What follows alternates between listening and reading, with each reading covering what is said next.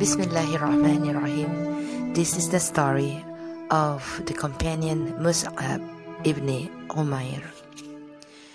Mus'ab ibn Umayr was born and grew up in the lap of affluence and luxury. His rich parents lavished a great deal of care and attention on him.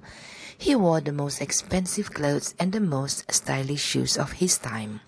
Yemeni shoes were then considered to be very elegant, and it was his privilege to have the very best of these.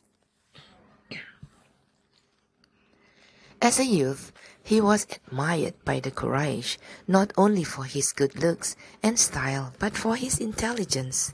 His elegant bearing and keen mind endeared him to the Meccan nobility, among whom he moved with ease. Although still young, he had the privilege of attending Quraysh meetings and gatherings. He was thus in a position to know the issues which concerned the Meccans and what their attitudes and strategies were.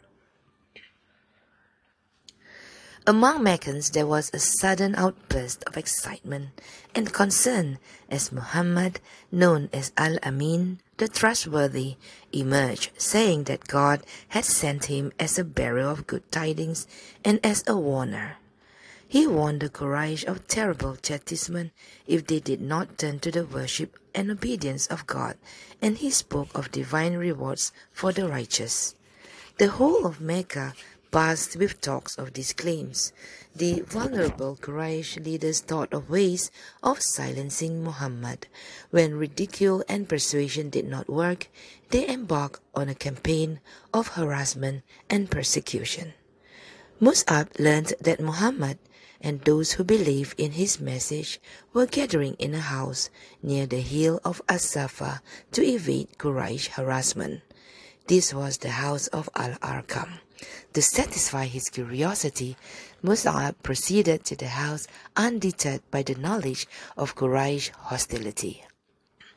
There he met the Prophet teaching his small band of companions, reciting the verses of the Quran to them, and performing salat with them in submission to God, the Great, the Most High. The Prophet welcomed him and with his noble hand tenderly touched Mus'ab's heart as it throbbed with excitement. A deep feeling of tranquility came over him. Mus'ab was totally overwhelmed by what he had seen and heard.